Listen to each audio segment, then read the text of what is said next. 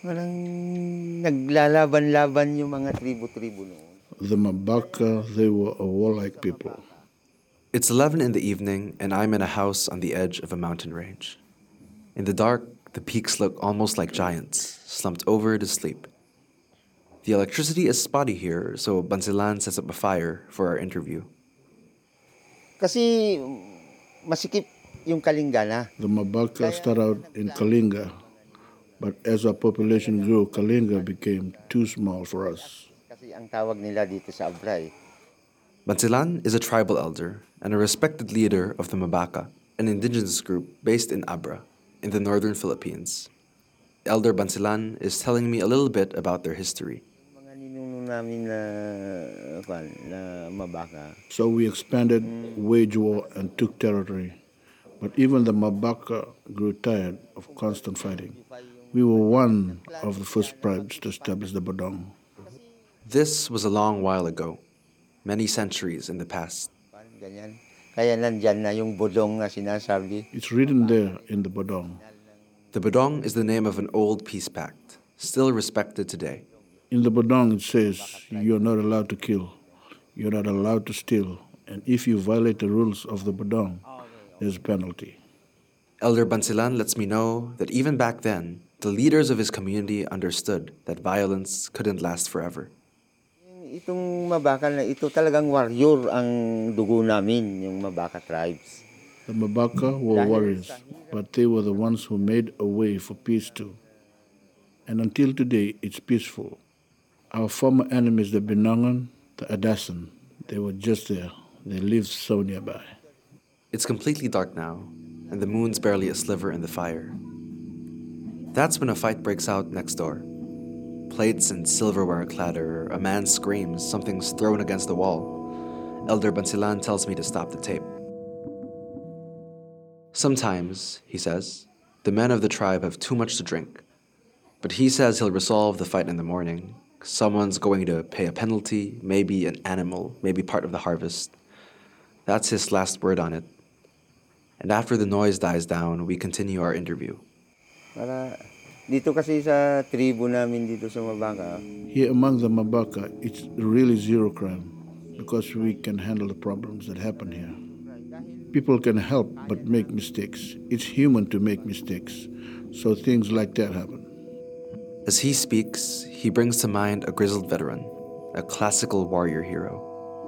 Centuries ago, elders like him would have led ambushes against enemy tribes, exacting revenge when tradition deemed it necessary. Kung meron man yung mga problema ng... If there's a problem here, there's no one they run to except for the elders. If there's a problem, elders will solve it. No problems exist.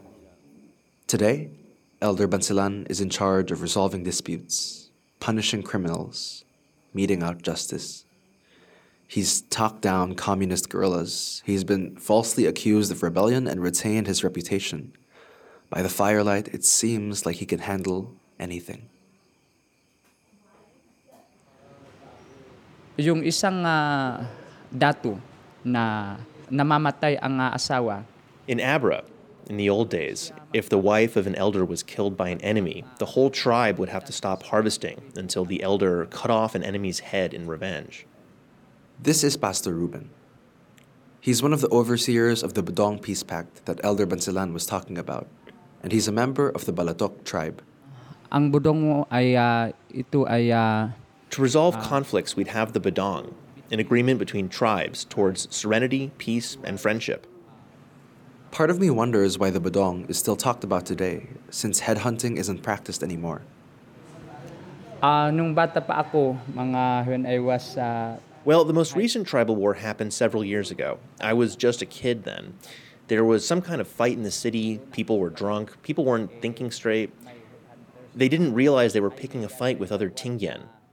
And the war that Pastor Ruben talks about is more bar fight than military campaign. For the most part, the indigenous groups here, collectively called the Tingyan, have coexisted. But that doesn't mean they've never had to fight. dati-dati yung mga tao at saka yung mga uncle ko naman. My uncles, my grandparents, they were revolutionaries. Lolo ko, revolutionary sila eh. In the time of President Marcos, there was this dam project, the Chico Dam, which was supposed to be the biggest dam in all of Asia. But if the Chico Dam were to be built, our communities would have been submerged by the river. Pinakamalaking dam sa entire Asia. The wars these days aren't between tribes. In these new wars, the enemy is harder to pick out. Kailangan lumaban yung mga tao dahil People had to fight to save their homes. mawala yung Maybe it's a corporation that wants to mine ancestral territory for profit. Maybe it's a senator who wants a massive infrastructure project to fatten his budget. Maybe it's even a president obsessed with industrial expansion. Dumaan ako sa talagang There were always assassination attempts. This is Elder Johnny.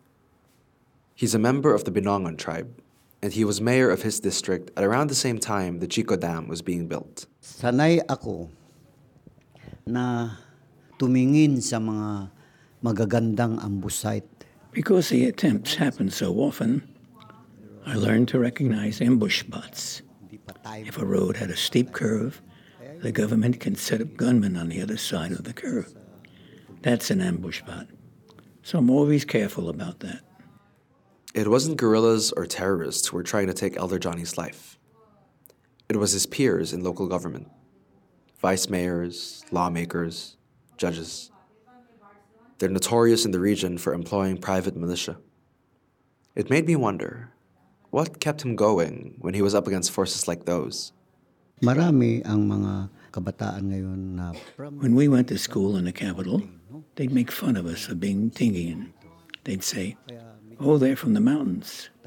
Where are their tails?" But that was my inspiration to learn the way the lowlanders treated us, the way they discriminated against us.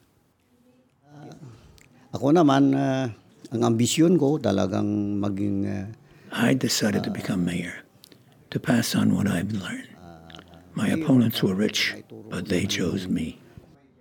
It's hard to say why Elder Johnny was attacked, but it's likely his opponents were threatened by the idea of an indigenous candidate holding political power. munisipyo mag-aral, hirap-hirap yun. So when I was the mayor, I established the I built a high school in my hometown of my parents thanked me because the school was close by. Now their kids didn't have to go all the way to the capital to study. That was always my dream. Pumunta doon at gusto nila na ako barilin pero But yes, I was targeted. Sometimes it'd be things like, I think I was alone, but then I'd smell cigarette smoke. I'd see footsteps in the grass, empty beer bottles. Once my wife had to push away a 45 from me. A couple nights after hearing the fight break out in Elder Bansilan's house, I remember thinking, why doesn't he just go to the courts? Why don't they just have a judge sort this stuff out? And so I asked Elder Johnny, if these assassination attempts happen so regularly, why doesn't he start a legal dispute? walang kunti lang ang abogado na lawyer ng Tingians. There are maybe only 4 Tingian lawyers in all of Abra. All the lawyers. They're not indigenous. And when you bring a case to the courts, they postpone, postpone, postpone. How many postponements? How many years?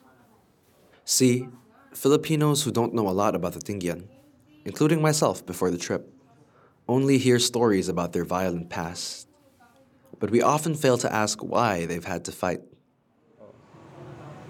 kapag magawa yung Chico Dam, yung If the Chico Dam were built, my ancestors' homes would have been submerged.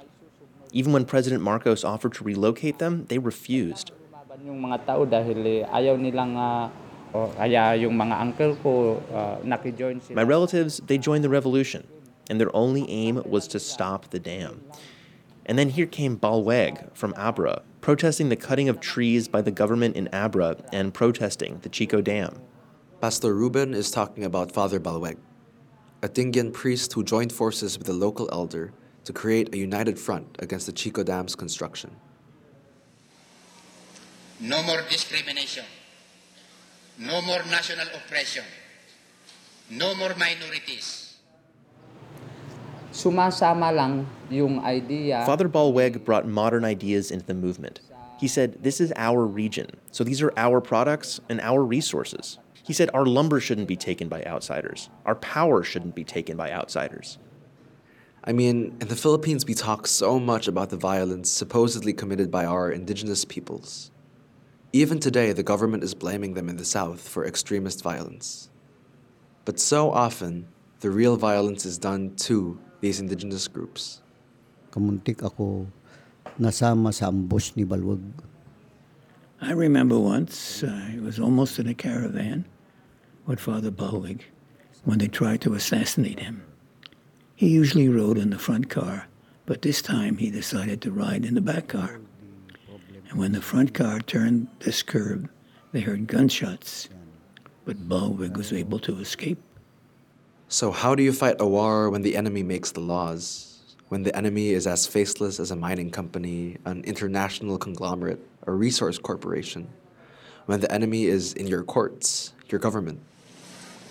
We fought for no less than a strong regional autonomous government. We sincerely believe that this is the only way we could effectively and efficiently serve our people now. Huminto naman kasi yung The government stopped. The resource corporations, they stopped.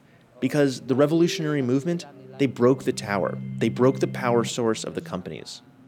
And it goes bigger than Abra, bigger than the Philippines. The Chico Dam was a World Bank-funded project. President Marcos had gained international support for its construction. But when the protests of the Tingyan entered international news, the World Bank pulled their funding from the dam. Eventually, the project was shut down. Gumagalaw yung mga machine. The machines were making so much noise and people couldn't sleep. And when the power was cut, the Chico Dam was broken and the project didn't continue. They stopped. In the Philippines, they still call the Tingyan headhunters, radicals, extremists. But there are other names too. Pastors, teachers, fighters. Sabi na, you are like a clown. Para kang ano na nag... They called me a clown. They said I was a garbage collector, sorting through trash. On my last day, I take a tricycle to Peñarubia to see a weaver. Maganda yung may pagkopyahan para ma-revive yung sariling amin. But this was important. We were reviving what was ours, instead of taking from other cultures. Norma Mina is nearing 90, but hard at work. At the loom with dyes, hands light over the cloth and iron. She's a member of the Inlaud tribe. Itong nagde-design, we call that mandadawak. Hindi pa makakita. Pero alam niyang i-design. My grandfather was a mandadawak. He conducted rituals, gave out medicine, corresponded with our ancestors. Him and the other mandadawak came up with the weaving designs. I mean, the amazing thing was that the mandadawak got these designs through ritual. And that's why I didn't want to discard these designs from the past. The feeling is different. The practices of the mandadawak have all but vanished, largely because of the influence of Christianity here. It took Norma years of education to revive this old craft. Parang nakakalimutan itong aming kultura kung minsan. It's like our culture is being forgotten. If we don't have elders who remember, then it'll be forgotten. And other Filipinos, they don't know our culture. They don't know our past. Sometimes when you go to Manila, we'll even be asked, "Are you Igorots?" Because the Tingyan are not known. No one asks us, "Are you Tingyan?" They ask us, "Are you Igorots?" There are so many people who think changes like the vanishing of the mandadawak are just part of progress, almost like it's natural selection. Some practices survive, others die out. Kagaya nitong mga Roman Catholic, they are using... Now, when someone's died, they'll say Catholic prayers. They won't use our practices. In our dances, we've stopped using the traditional clothes. But to Norma, these designs are not leftovers from an irrelevant past. They're memories of her grandfather and markers of her identity. They're a reminder to her community that the Tingyan have a long history, that this was their land, before Christian missionaries, before American colonizers, before Spanish sailors arrived on their soil. Meron na ngang history itong mga iba't ibang ano, ito lang ang wala pang naiyan. Other places have their histories, but not here. The elders are dying. There's no longer anyone teaching our children our traditions. And isn't this a kind of violence? A war without bloodshed or gunshots. No spears or broken power plants. No rebel groups. No ambushes. Dapat pag-aralan lahat yun para hindi kami mawala. We need to teach our culture so that we can impart our knowledge to our descendants even in our old age. If we die, then it's gone. So that we can impart our knowledge to them. In the old days, the days before the Bodong, it was an eye for an eye, a head for a head. If a life was lost, a life was taken. But when a line of priests dies out, when a tradition of weaving is lost, what do you do? Who do you go to for restitution? We must revive. Yung parang gagawa ng bago para hindi maubos yung... For our children, we must revive. We have to make things new so that the old doesn't vanish. And my kids, they've started to inherit the business because I'm growing old, but they're growing old too. Norma's home isn't big. The coffee she's made me is getting cold, and a hard rain clatters on the metal roof. She shows me a couple of the designs she's working on today, pointing to her clothing iron, holes gouged through its metal. She laughs when I almost touch it by accident. Ito ginawa ko rin itong picture of Abra. Para ano... I made this picture of Abra. I don't know how to write, so I made it through embroidery. I made this so when you look here, you can see Abra. You can tell that the first people are still here. Pagtingin dito, makikita ang Abra. I can call Norma a weaver, but I want to call her a fighter. Ang pangarap ko bago man lang ako... My dream is that before the Lord takes me, they'll learn it all. Not just my children, but my whole village. All of Abra. In Laud, Binangan, wherever you are from, to learn. Not just weaving, not just dance, but what it means to be Tingyan.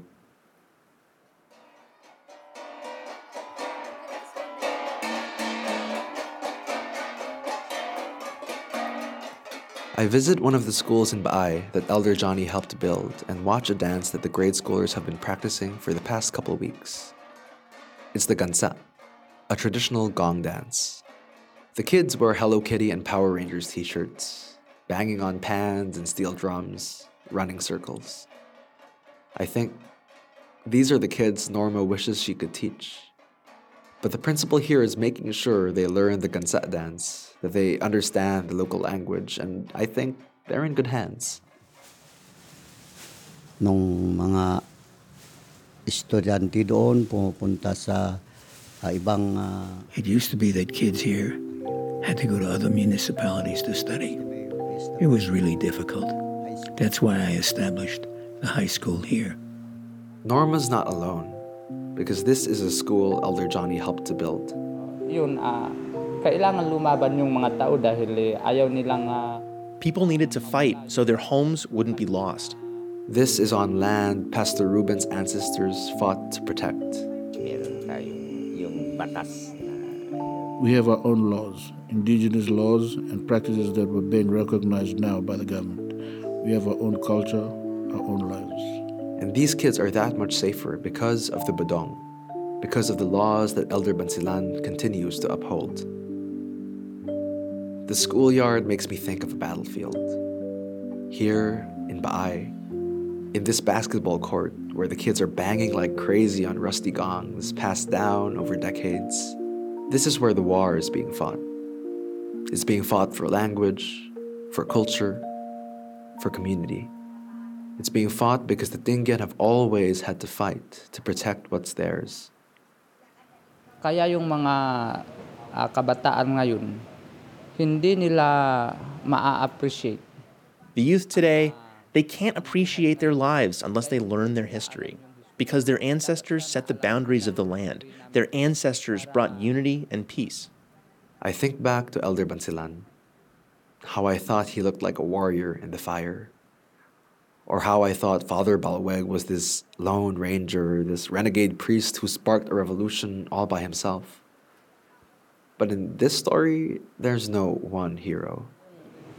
Yung mga kabataan, ang akala nila, yung mga ancestor nila. The kids, they think it's every man for himself because they forget how their ancestors created this community. Their ancestors were brothers and sisters. Sometimes I want to go back to that history, the one where we all helped each other, the one where we had bayanihan. Bayanihan is a Filipino word, sometimes translated into English as heroism.